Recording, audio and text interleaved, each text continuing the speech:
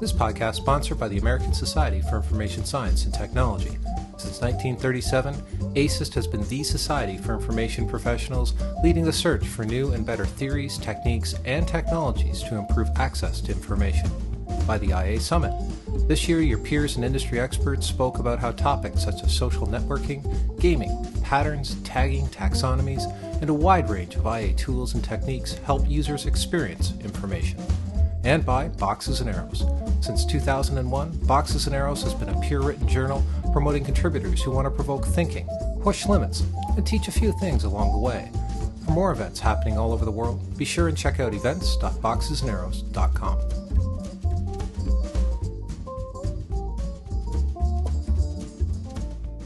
Placemaking is the process of creating squares, plazas, parks, streets, and waterfronts that will attract people because they are pleasurable and interesting. Dennis Schleicher explores how we as IAs can learn from placemaking in the physical world and investigates markets and public places around the use of mobile technologies and how they add another layer of communication and sense-making on top of the physical public places. I hope everyone enjoys the podcast. Cheers. I'm going to talk about placemaking. It's something that I've been interested in for a while. This is our introductory image right here. Can anybody tell me what's this a picture of? Describe what's going on in the picture. A couple making out. Okay. Where are they making out? On a bench in a plaza. Okay. And what is making out? Well, in this case, Is it the same as sleeping or? very different.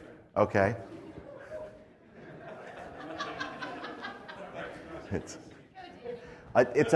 It's a couple making out, so it's more than one person. Okay, they're interacting. There's social things going on there. Usually, we think about making out as having feelings, meaning attached to it. It's not like a task or a routine or just an uncharged activity. It's charged with emotion. Mm-hmm. All the horizontal straight lines in the picture isolate the couple at the kind of conceptual center of the image. Yeah, it does. If you look at how they've placed the benches, you see there's a bench that's actually opposite of this bench, so you can see if somebody was sitting there, they could see that, or the bench over here. The benches don't have little dividers in them so that people can actually sit next to one another and kiss or be affectionate. Affection in public places is one of the key goals or one of the key indicators for placemaking. I went to a number of different sessions over the last year on placemaking. And this is another plaza. This is in Detroit, Hart Plaza. This is where they have the Techno Fest every year, and I used to actually go there over lunch. This is the definition that I have up there first is a definition that comes from PPS. So I have the materials up here afterwards, and that's Project for Public Spaces. There's How to Turn a Place Around. There's Public Markets and Communities. There's also Streets. I did not go to the Streets training workshop, but what they talk about for placemaking is the process of creating plazas, parks, streets, and waterfronts that will attract people because they are pleasurable or interesting. So, not exactly functional, they're taking it up a level to being pleasurable and interesting. They talk about that we have these theories, we have engineers who do this work, we have strategy, but they say that we've really lost the simple art of placemaking. We're good at putting up the buildings, but we're very bad at making places. And so they're trying to say we need to focus in on making places. And placemaking makes places that have meaning to people. They have enduring patterns of community use, of people coming there to share or have events, and memorable physical characteristics so that you can remember them. They have something about them that sticks in your mind. The opening challenge that they talk about, I thought, was very, very interesting. They've been doing this for 30 years. It actually comes out of the work of William Foote White. He was an urban sociologist, and he kind of started this off a long time ago in New York City. And Fred has continued that work for the last 30 years. And he says, in the last half of the 20th century, devastating time for our cities and communities. Public spaces were horrible. People sat on their stoops. There wasn't any place for them to go and to congregate that was safe or wasn't infested by drug dealers or dangers during the night. And most of the blame he places on urban renewal and suburbanization, and that these two movements were fueled by the design and engineering professions, that they were the cause of the problems. So this harkens back to our keynote speaker talking about some of the problems and how do we get there. Now, he doesn't say design, but the design profession. Focus more so on creating objects than on creating good spaces that serve people. And more often they advance the agendas of their disciplines at the expense of creating good spaces. I'll show you a little bit about a design shred I went to for the South Street Bridge in Philadelphia. This project has not yet been started to be built. The year that they started the process was 1995. It's 2008. They're actually having to shut the road down because the bridge is actually falling down on the street below and causing serious problems. Why is the planning profession, is this design profession, this engineering profession doing so badly at this? And then I was working with the community in the charrette to try and make this a livable and workable solution for the community. They just didn't want something for cars to go over. They wanted something that they could walk over, that a bridge connected two parts of the city, not as a transportation artery.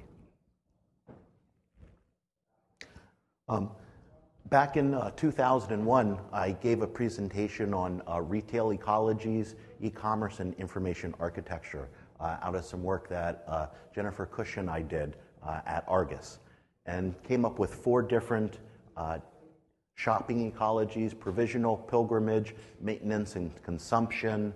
And that the idea here was that the different types of shopping ecologies, if you could figure out what type of shopping ecology you were building a website for, that should guide you in how you should label things, what type of search that you should have, how you should put images on the site, and how you should measure your success. And what was really interesting, this was sparked my interest in this from a book called Why We Buy by Paco Underhill.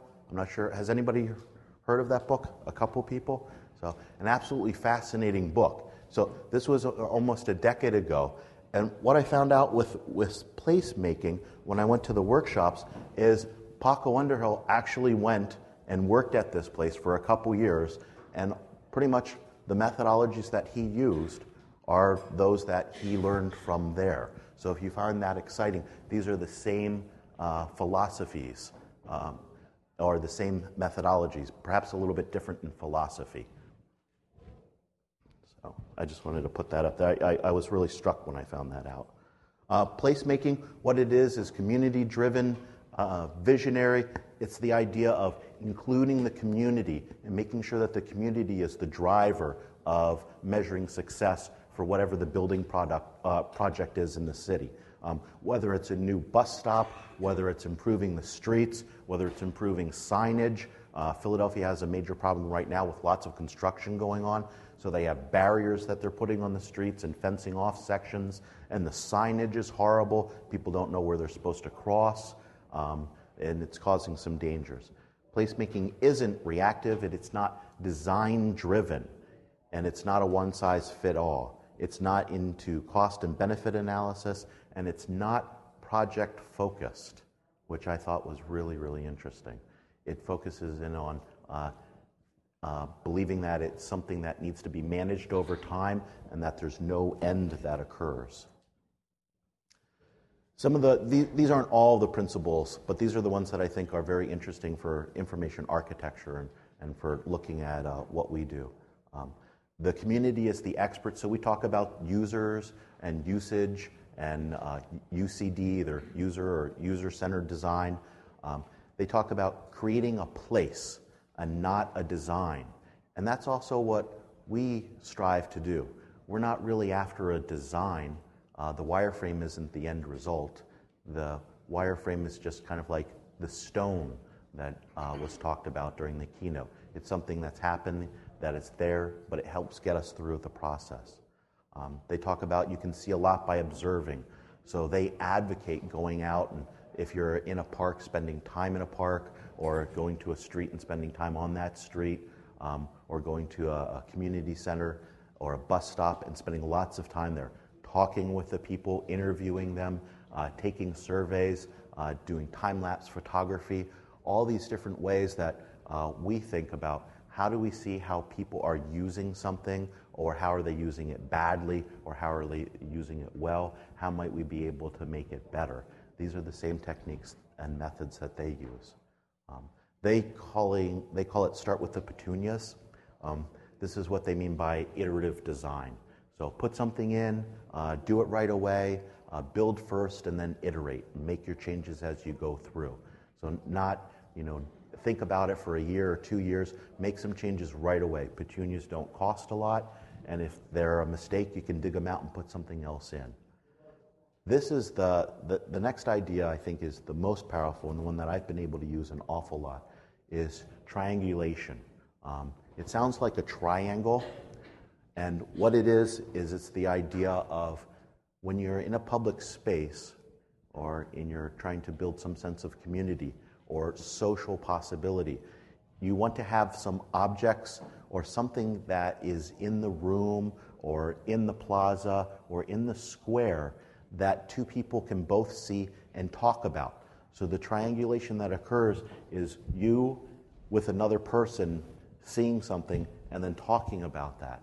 So in trying to develop community aspects on websites, you don't have just a forum that exists by itself and then content areas that are separate. You need to connect them and put them, if possible, on the same page so that people can react to the content in a much more triangulated way. As much as you can do that and put those things on the same page, or perhaps allow different windows to be open, that helps triangulation. They talk about trying to achieve 10, they talk about it as the power of 10, and to try and have many different parts of the plaza or of the park or of a market have interest for people. So at least 10 different things, so a variety of things that might catch people's eyes. They talk about on the streets of New York how successful it is in Times Square to have a policeman, mounted policeman, because that causes other people standing near them to go, hey, look at that horse, and parents to talk to their children, oh, look at the horsey over there. That's triangulation, and that brings up the social aspect and allows people to, if you want to say, have an excuse about something to talk about. So that a lot of times when we're thinking about enabling commentary or communication online, we think about one person making comments or putting in blog entries into a site. With triangulation, it's trying to figure out how to make the triangle complete. Form supports functions, so finding out the functions. They talk about in placemaking the importance of seating. They say seating is the most essential part of good placemaking. And they've studied exactly, how high you should make a concrete wall so that people can sit on it. You don't want it too low so that they feel uncomfortable, or you don't want it too high so that their feet can't touch the floor. You don't want, as we saw in the first example with park benches, you don't want them oriented so that people can't see one another, or in Bryant Park, I'm not sure if we might see a little bit of it. You want the park benches oriented so that people can see children playing and talk about that, or the dog run area so that they can talk about that. It's that idea of triangulation and trying to build it into your structure. And then you're never finished. So they don't believe in the project-based way of doing design. They believe in it as a managed process. So as soon as you they want to build it as quickly as possible. Analyze the metrics that are coming back, see how people are using it, and continually making adjustments.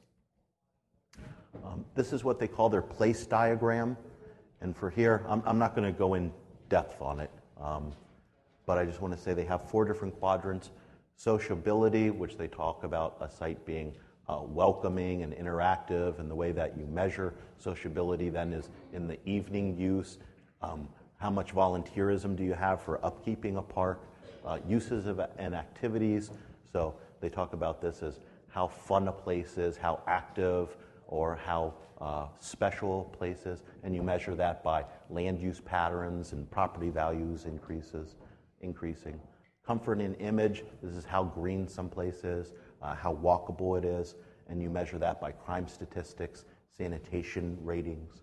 Access and linkages, this is measuring continuity, also walkability again, convenience, and how accessible it is, and you measure that through traffic patterns, transit usage, pedestrian activity. I had a question about that diagram. Is that a diagram you created? Is this a diagram that you created, No, or is it absolutely from that not. book? This is theirs.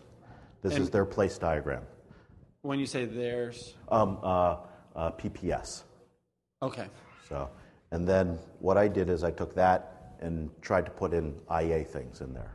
Okay, thank you. So this one is not theirs. This is using the same structure with sociability, uses and activities, access and linkages, and comfort and images. So with sociability, this is on Twitter, now having marriage proposals, now having people, last week I had somebody who was twittering about going through their divorce, and they were making the decision on Twitter and announcing it. And I thought that was really, really interesting. That's a form of sociability that is something that you don't see online. And Twitter supports it. And that's the goal, is to create these spaces that support those types of sociability so that people feel comfortable interacting with strangers. I'm just amazed I'm using Twitter more now to talk with people than email. Email is, CYA and, big forms that you need to send back and forth. But when I actually want to socially interact with people, I'm using Twitter. What's even more amazing than anything else is I'm interacting with strangers on Twitter. It's a platform that I'm meeting new people. I live in Lancaster, Pennsylvania. I work in Philadelphia. I never knew that the evangelist of MapQuest also lives in Lancaster, right down the street from me, and that they're having a major conference in 3 weeks, and he said, hey, come on by. This is a stranger that I've met on Twitter. It's kind of like those chat rooms of before, but the idea is feeling comfortable interacting with the strangers, and that's related also to the comfort in images. Uses and activities. This is very interesting with listservs, like on, I don't know, there might be some listservs that you all belong to, and you have people who are lurkers. Does anybody know what a lurker is? Or does anybody not know what a lurker is? Could somebody say what a lurker is?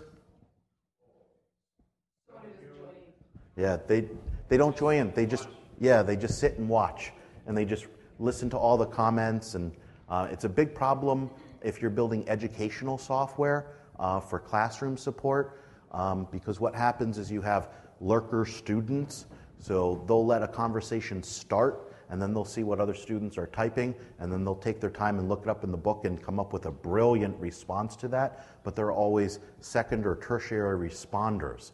And so a lot of the educational software now is trying to build in kind of business analytics or business intelligence tools to identify lurker students and to try and figure out ways to probe them at, in the secondary part of a semester to say, okay, you can't be a lurker anymore. You have to actually say things first. Okay? So it's interesting. So you want visible lurkers. So if somebody's lurking and not saying something, they're putting ways in there so it becomes very obvious. Somebody's standing out. We call it sometimes in the real world, wallflowers, people who are against the walls. Access and linkages, this is pretty simple. Search, browse, ask. This is your traffic coming into the site from other sites. And then comfort and images. This is, what type of place is this?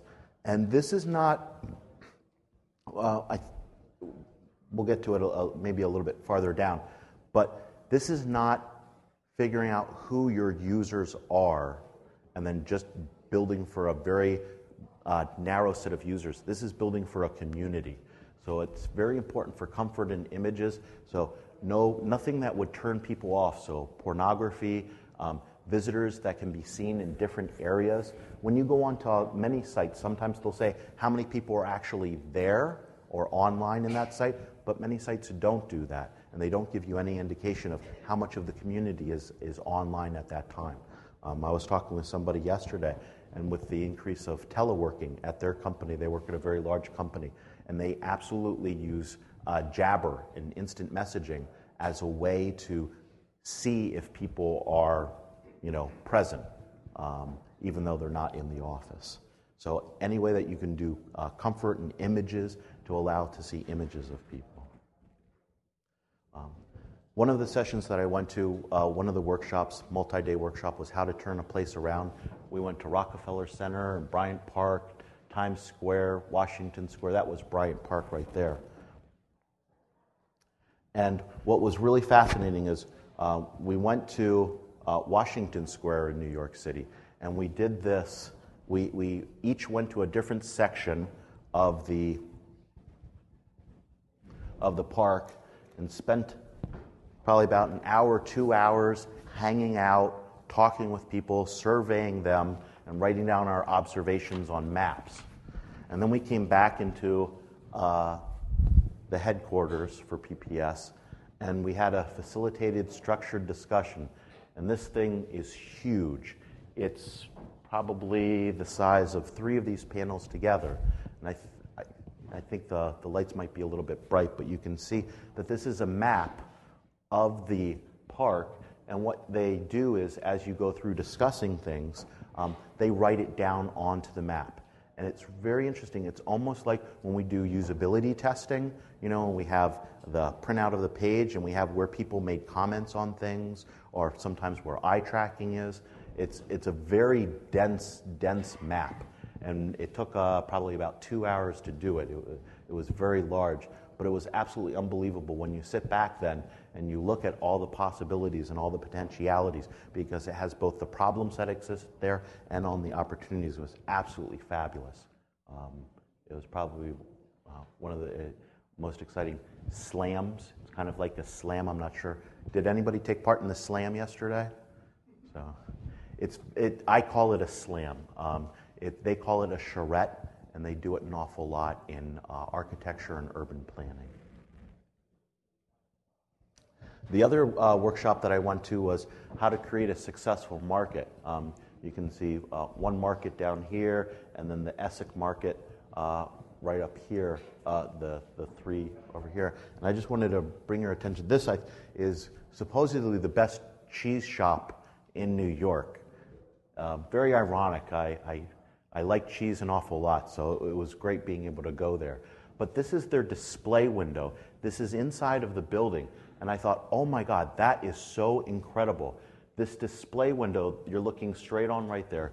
It looks very set. It looks almost like a window display that you're supposed to go past with a department store.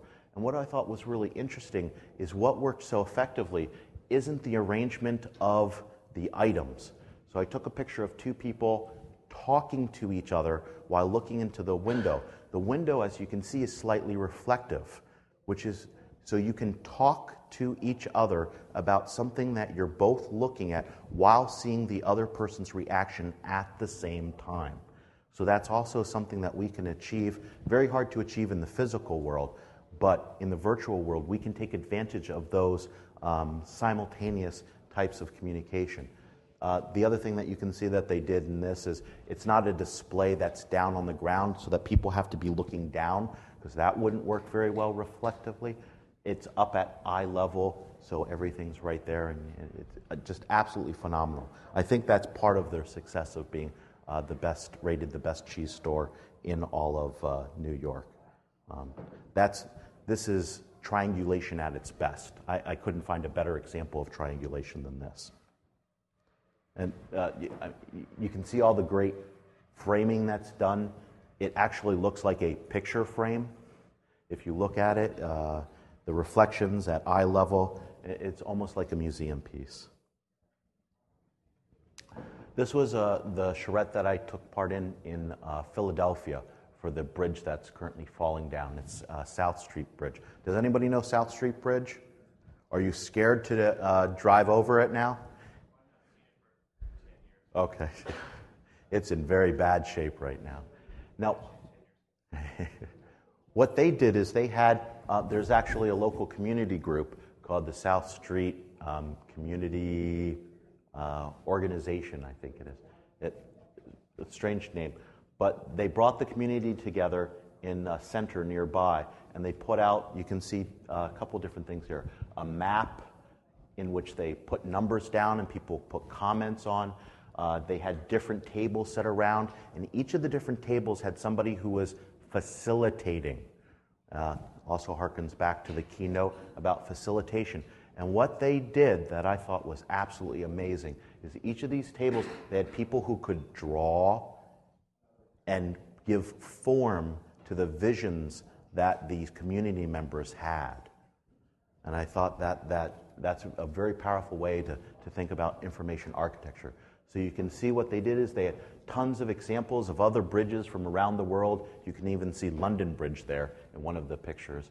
And they had those there for the community members to react to and to talk about what they liked and what they didn't like. And then they sketched it right away with different possibilities. And then they would take those tracing papers and put them on top of the actual architectural renderings, either current renderings or proposed renderings.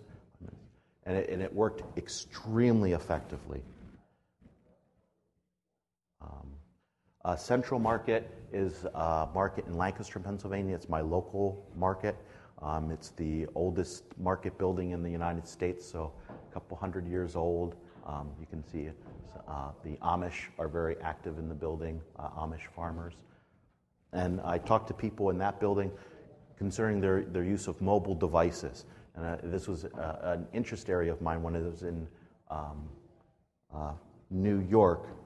I don't know if I had it on the earlier slide, but they had postings and notices in the different, they're called grain markets. It's an actual brand in New York City of different farmers markets. And they had postings from the community of, hey, go to this blog site and we'll let you know information. And I thought, oh my gosh, how is mobile devices, how are they being used in these markets? How might we be able to design things that are much better and useful? I went to a number of these blog sites, and really all they were was a listing in a blog of all the different vendors that existed there. And that's what, we used to call that brochureware. So talk to people January 12th, Friday morning, with stand owners and customers of the different people who had cell phones. Most of them, a little bit slightly more than most of them, had texting on that, and that they said that they would be interested in either signing up for text messages or for sending text alerts, so if they were a vendor. And what kinds of text alerts? Like this. This is one that's happened in 2007 in the summer from the Hastings Farmers Market. The most fun you'll ever have in a parking lot. These are temporary markets, so they form and they come down at the end of the day. Over at Morgowetz, those Nobby Sweet baby carrots have been selling out first thing. Some of the die-hard regulars have even taken to texting their orders in at the crack of dawn to make sure to have some bunches set aside from them. Text messaging, a farmer's market, vendor, you gotta love it. So people are starting to use these to try and accomplish things that can't be accomplished in the physical world, in the online world.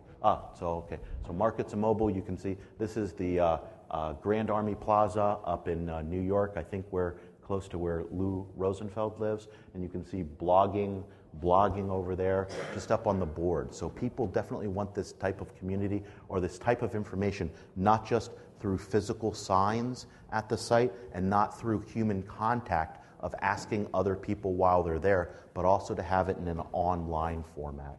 So there needs to be this balance, or the way that mobile devices can work in markets and plazas and parks, are to balance between the human resources necessary to communicate information, physical resources, and online resources. In the Bryant Park, a big thing is called programming, so different events that they have. So they are trying to set up text messaging systems so that when a group or a band comes to play, people will automatically be notified. Hey, there's this band that's playing this evening at 6 o'clock or 7 o'clock. Come and attend.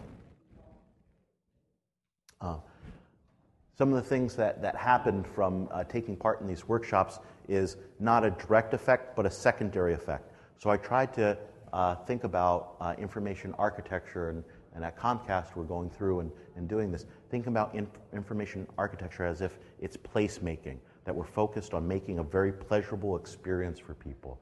So you can see this, I'm not going to go into the diagram really, but you can see that it's like a city, and that we're zooming in and seeing people and building individual houses, but then the goal of placemaking is not the individual item, but how it fits within a pattern amongst the other buildings. And that's the key to placemaking that does not occur, and what they think is the main failure with the design profession and with the architecture profession. It's not urban planning, and it just looks at what's going on in that building and what's going on in those four walls. The second probe that I had was this, and we talk an awful lot about this at Comcast. Seeing the same, and the role of the facilitator, the IA as the facilitator, and the placemakers. What they try and do is they try and bring the different people together at the bottom who might be talking about something and just talking, and they think they're saying the same thing, but they're actually, one person's imagining a circle, the other one a triangle, and the other one a square. And what we do very successfully as IAs, and what happens in placemaking, is they build ways so that people see the same thing. So they take the vision from the community and they give it form in the different types of discussions that they have. The big thing that they do is charrettes.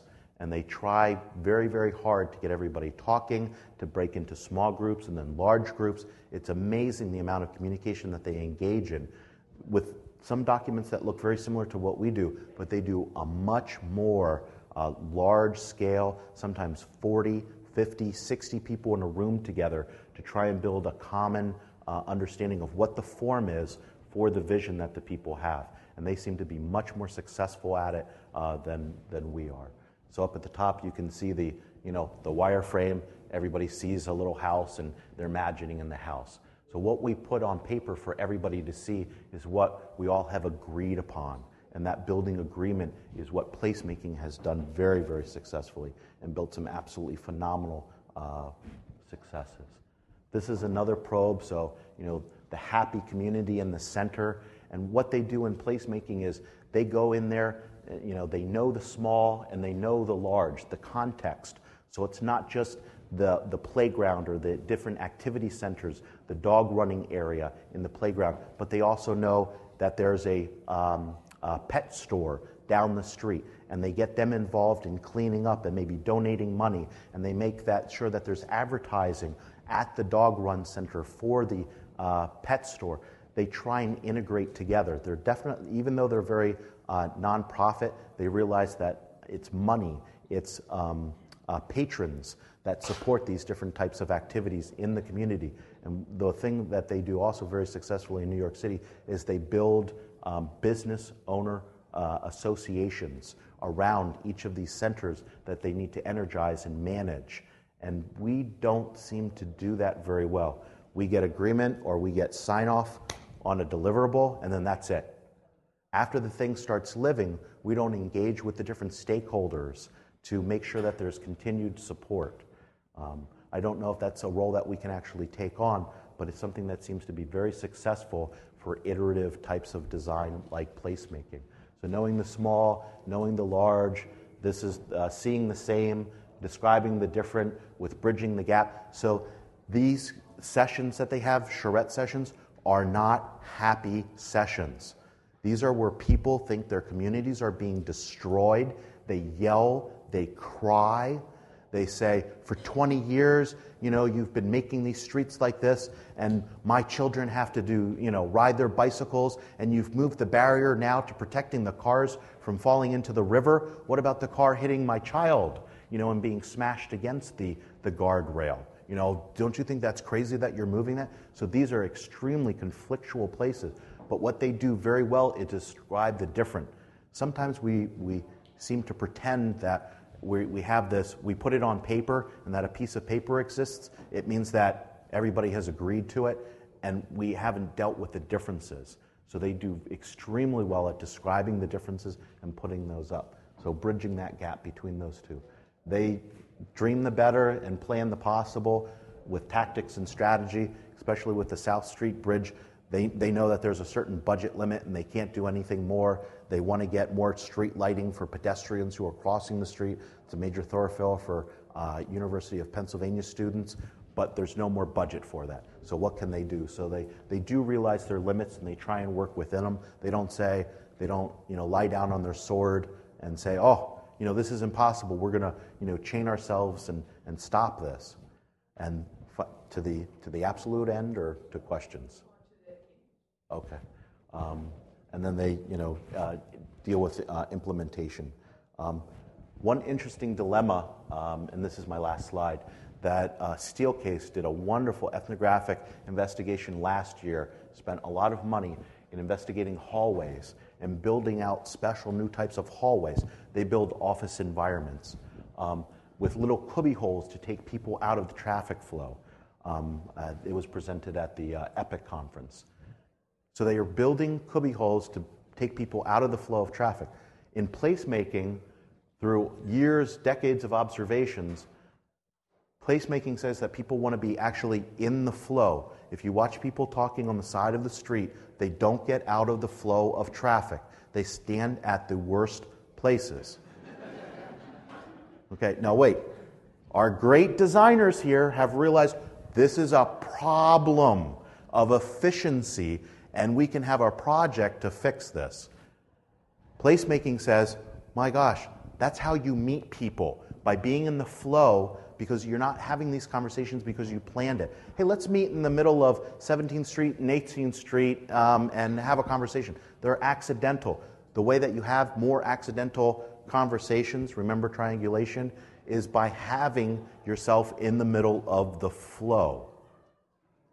So it's sometimes you're designing out what's desirable, though it might be a problem for efficiency. So that's the last slide. Does anybody have any questions? Oh, and I'm sorry, and I have a number of the different pamphlets and documents and things like that up here so that you can come up and check them out afterwards. Yeah, I have my question isn't directly on task on this. There's a lot of what people are talking about is like using more instant ways of getting information to people who are visiting a site or being part of an activity. And one of the things you were talking about was like areas text messaging out to folks who had signed up for that. I work at a university, and the students are obviously way ahead of the game, and all they do is text message all day, except for when they're listening to their iPod, and that's at the same time.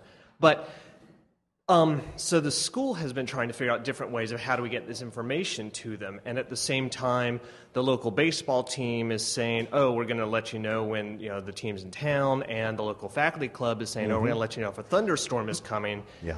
What's our sense long term in terms of how viable that is as an option? With the different communities that they're trying in New York with this, is they try and make it so that you sign up to be notified of music events. Not a particular genre, but music events. And they're usually connected with particular sub-communities, like the dog club or the chess club or the children's play area or the bocce court. So they try and break it down to the community level, not to the individual level. So it's not a psychological process. They're trying to look at very much as a sociological, as what groups do you support with these technologies. But students are really interesting in New York for use of public spaces, especially with, if you might have seen it on the diagram, that's next to New York University, and Wi-Fi is big time with students in there. Yeah. Hi, Dennis. I just, after seeing this and the work that Bryce Glass did yesterday on like the reputations, building reputations, I was just wondering if I didn't make it to that one, so no. Well, he was talking about that you can have essentially 5 different types of community, depending on the interaction that you're wanting the community to do. So from comfort to competitiveness.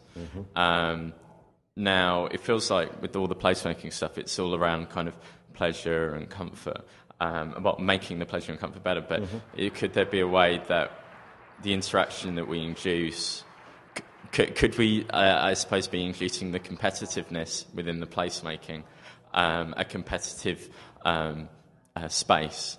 And I don't know, what do you, could we do that with what you're talking about? it's an interesting question. There's some great work that it's been coming out of UCLA Film School on the types of interactions that are occurring on YouTube, and whether that's building a community or not, or even if it's communication or not, because they don't seem to build and create any sort of story trajectory in the reactions that people are having. So in terms of, there's competitiveness to against somebody else, and competitiveness that just, hey, I want to be the most popular or the most viewed video. So there might be some really interesting stuff there. They don't talk about that in placemaking. It's trying to create harmony. Dennis, an important aspect of placemaking and what you're describing is that it's not project specific. Yes. And I think the majority of us start working on something on a particular project. So it's very hard to do iterative design and project-based design. So what are your thoughts on how IAs can start influencing the work that they're doing towards a placemaking approach when they're starting in the context of a project? I think trying to look at it more longer term, maybe I think a number of IAs have started to become product managers, to try and live with it and to try and manage it and be able to deal iteratively over time, and to think about for the next iteration, 1 or 2 or 3 iterations down the road, how can you make sure that the different stakeholders are involved in looking at the success and making changes across. I think we need to have larger meetings, not around the documents, but around discussion. Thank you very much, Dennis. Thank you, everybody. And Dennis will be in the discussion lounge if you want to ask him more.